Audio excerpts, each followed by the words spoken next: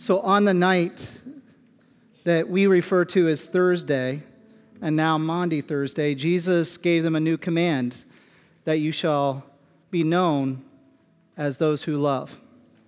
And so the new command is to love others. And that's where we get our Latin term, Maundy.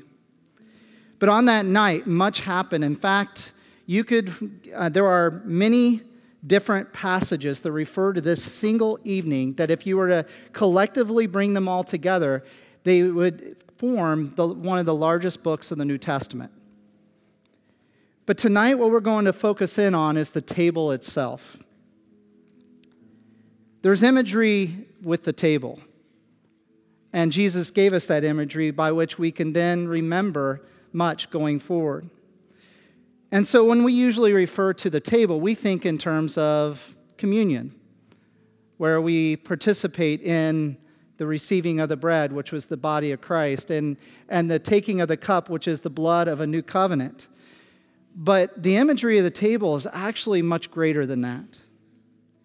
In the text, in Luke chapter 22, beginning in verse 7, the context of that night begins with the pursuit of finding a table. It says, Then came the day of unleavened bread on which the Passover lamb was to be sacrificed. Jesus sent Peter and John saying, Go and make preparations for us to eat the Passover. Where do you want us to prepare for it? They asked.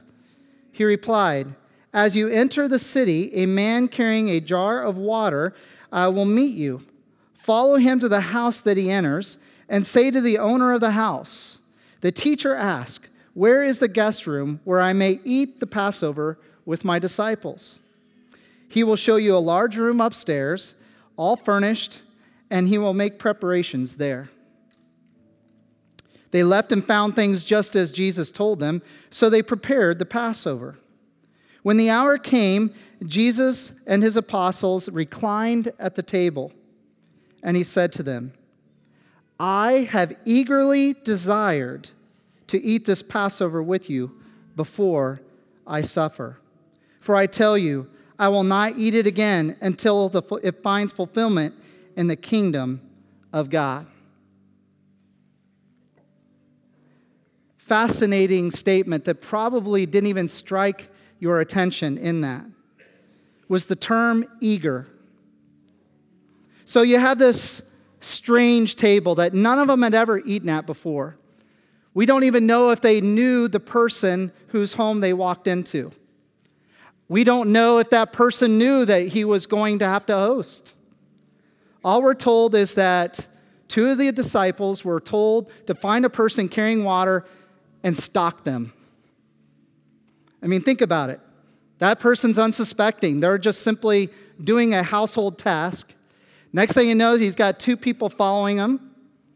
They go to a house, they come up, and they speak to the owner of the home, saying, where is the place where the teacher can then prepare a place of feasting, the Passover feast, with his disciples? There must be a large room. So he takes them up. There's a large room. They go into it, and they begin the preparations. But when Jesus walks in, he says a statement. I am eager. I have been eagerly awaiting this moment to break bread with you, to participate in the Passover with you. When you consider the term eager, think about the last time you might have used that term, that I am eager to do what? Eager to do what? It's a strong term in our language and in the Hebrew language and in the Greek language. To say eager was meaning highly anticipated. In fact, full of energy for what is being anticipated.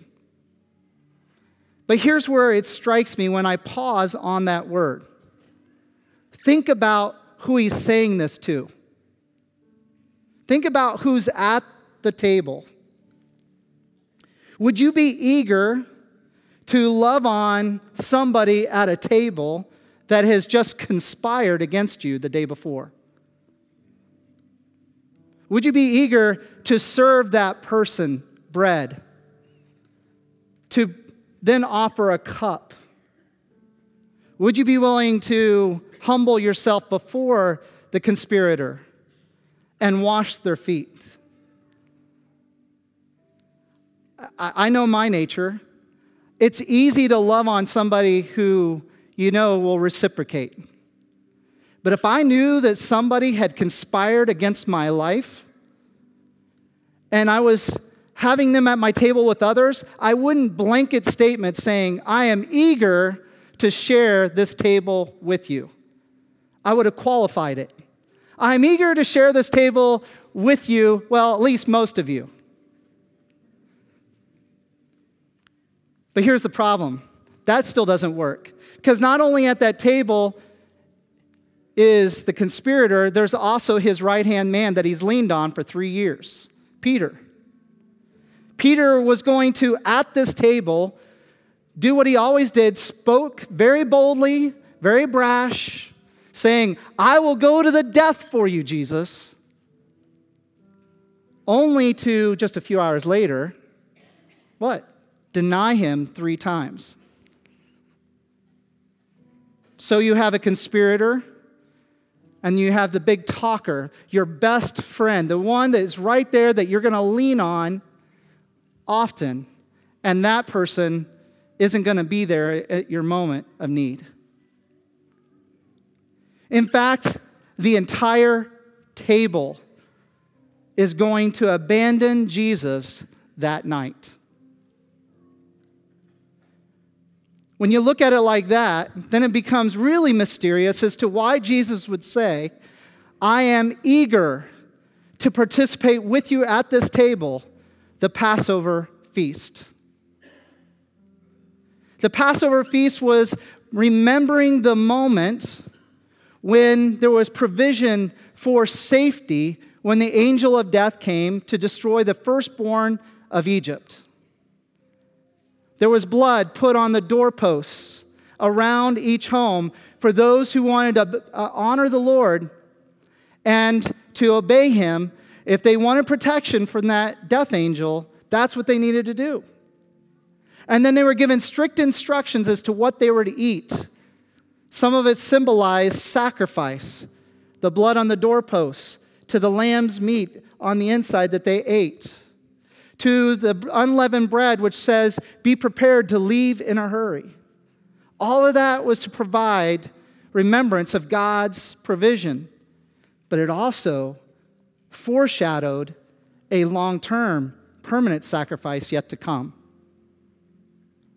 So Jesus is going to practice the Passover that has been foreshadowing what is about to happen in the next 24 hours and then ultimately 72 hours. So he was eager to reveal the Passover through himself and to do so with the 12 that he had invested 3 years of life and ministry with. And yes, he was eager in spite of knowing that one had already conspired against him and will betray him later that night. He was still eager to be at that table, even though he knew Peter, the one that would brandish and talk big, was going to deny him 3 times. And by the way, the first denial to a young teenage girl. Where's the big talk, Peter, right? And then ultimately, every one of the other disciples, when trouble came, abandoned him, left. But I don't believe Jesus is speaking smoke in the mirrors. He's literally being honest. He wants to share this table with such a crew. In spite of their rejection, in spite of their lack of character that was going to be on display that night, Jesus wanted to eat at the table with them.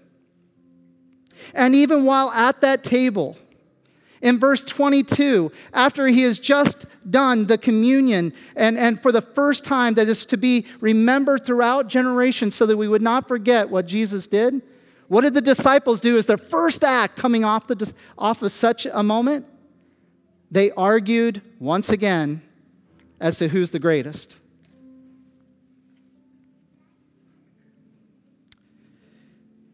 But Jesus was eager to still be at the table with them. Jesus eventually wanted to show them the full extent of his love at that table. You see, there wasn't a servant for whatever reason or a slave that came to wash their feet. So Jesus, wanting to show the full extent of his love, got up from the table, took off his outer coat, put a towel around his waist, and began to do the slave's role in the house. He washed their feet. He served them at that table.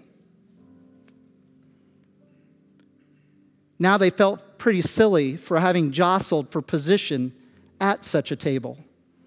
Because clearly the greatest one at the table was Jesus. And they all knew it. And now they're seeing him be the one to wash their feet, to show the full extent of his love for them. All that happened at that table. Wouldn't it be something if all of us right now could watch that evening on the screen and see it in real time? Watch it for all the faces in the room and seeing how they're responding to Jesus. Experiencing being appalled, knowing what they are doing by arguing about greatness. Being appalled by the idea that Jesus is still excited and eager to be with them at the table, knowing what's going to come next. But I think Jesus had already given why he was eager to come to that table with them by a parable he gave just a few chapters before in Luke 14.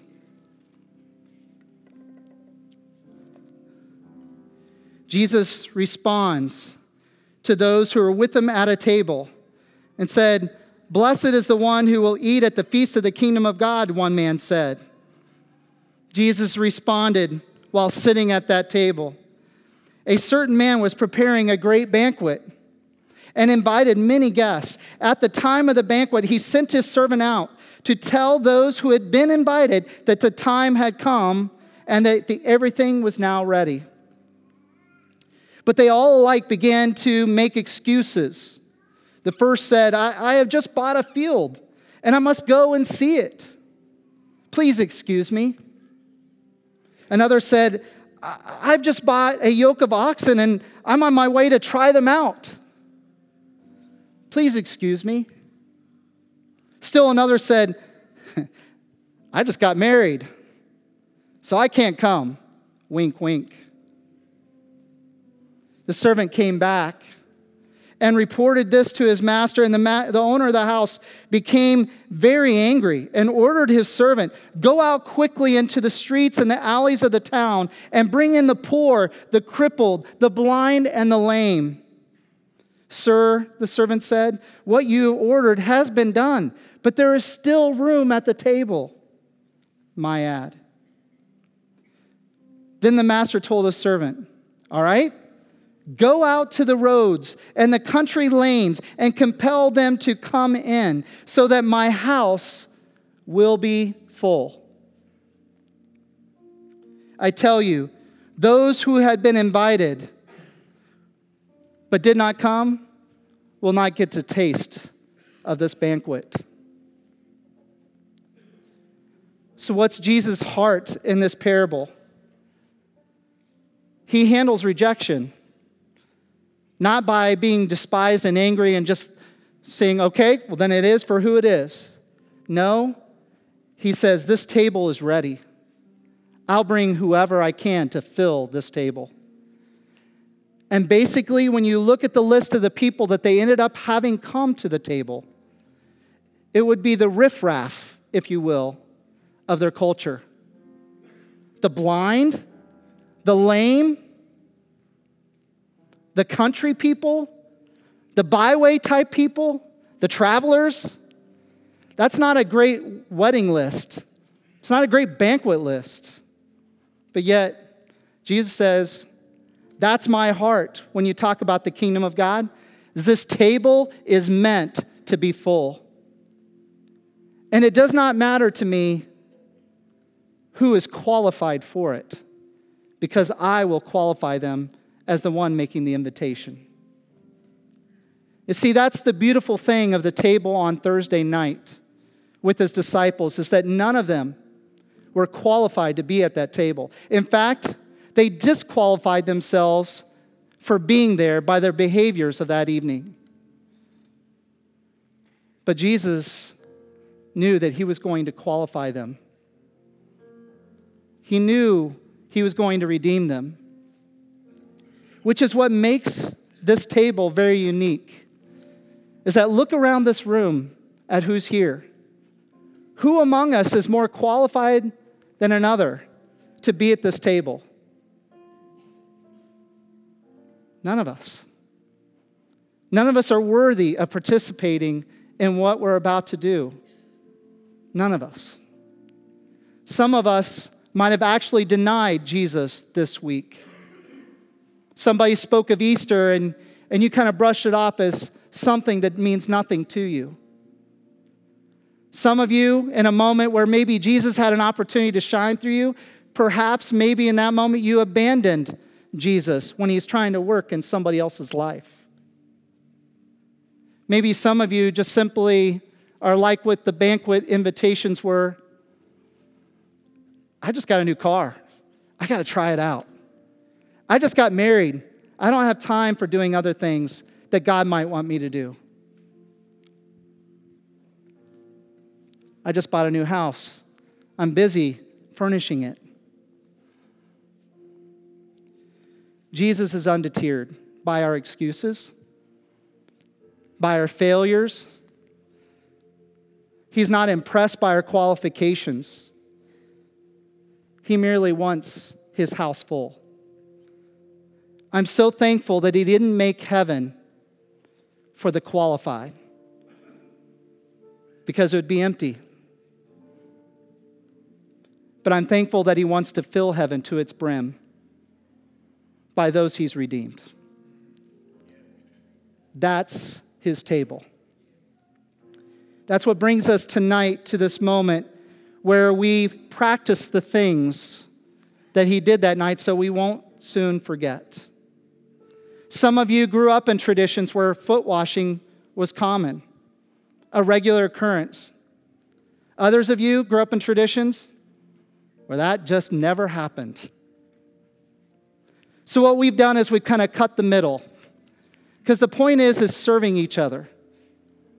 Foot washing was a necessary part of their culture as they walked around in sandals on dirt roads, not concrete paths, not paved roads.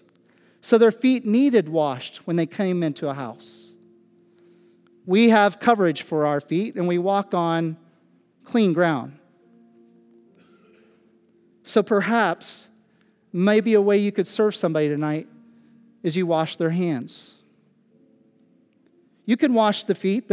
That's an availability to you. But maybe part of what you could do is serve another person by washing their hands. There are towels at the 4 washing stations. There are towels there. You can pour the water over their hands into the bowl, please. That'll be best. But as you do so, speak words of encouragement and affirmation to them. And then when you're finished, allow the next person who might be in line waiting to serve another. We also have 4 places of communion. There's a table here, and then in the back, a table here, and then in the back. And those are places where you can come and participate in communion with a family member, with a friend, by yourself if you wish. But just know that as Paul said on the night that Christ was betrayed, he made this statement that as he broke the bread, he said, "This is my body, which is for you." Meant for you. So that we would then know how to live in this body. Then he took the cup and he held it up and he said, "This is my blood, which shall be of a new covenant, an everlasting covenant, one that doesn't have an end. It is the permanent coverage of sins." So as you take of the bread, be mindful of the invitation to his table and that he was eager to have you come. And as you drink of the cup, to realize this is his blood. And remember that that covers your sins once and for all. It qualifies you to become righteous in his eyes. And then as you finish, there are baskets that you can put the cups into. There, just step aside while you're having that moment of reflection so others can grab bread and take of the cup. And again, there are 4 tables, so just be patient as people are doing that. And when we come to our end, there'll be an opportunity for us singing. There will be music as we're doing this. So you can, at any point when you are ready, participate at the washing table or at the table of communion of remembrance. This is your time for the next few minutes to participate as God leads. So, Father, it's your love that sent Jesus here. It's your vision as the Father God to create a table for all of us, to fill that table to the brim with people, unsuspecting people, people unqualified, but nonetheless invited. Thank you, Jesus, for being obedient to the Father and becoming that bridge, dying upon that cross, shedding of your blood to be that perfect sacrifice that enables us to be received at this table. Be pleased now as we take remembrance of you.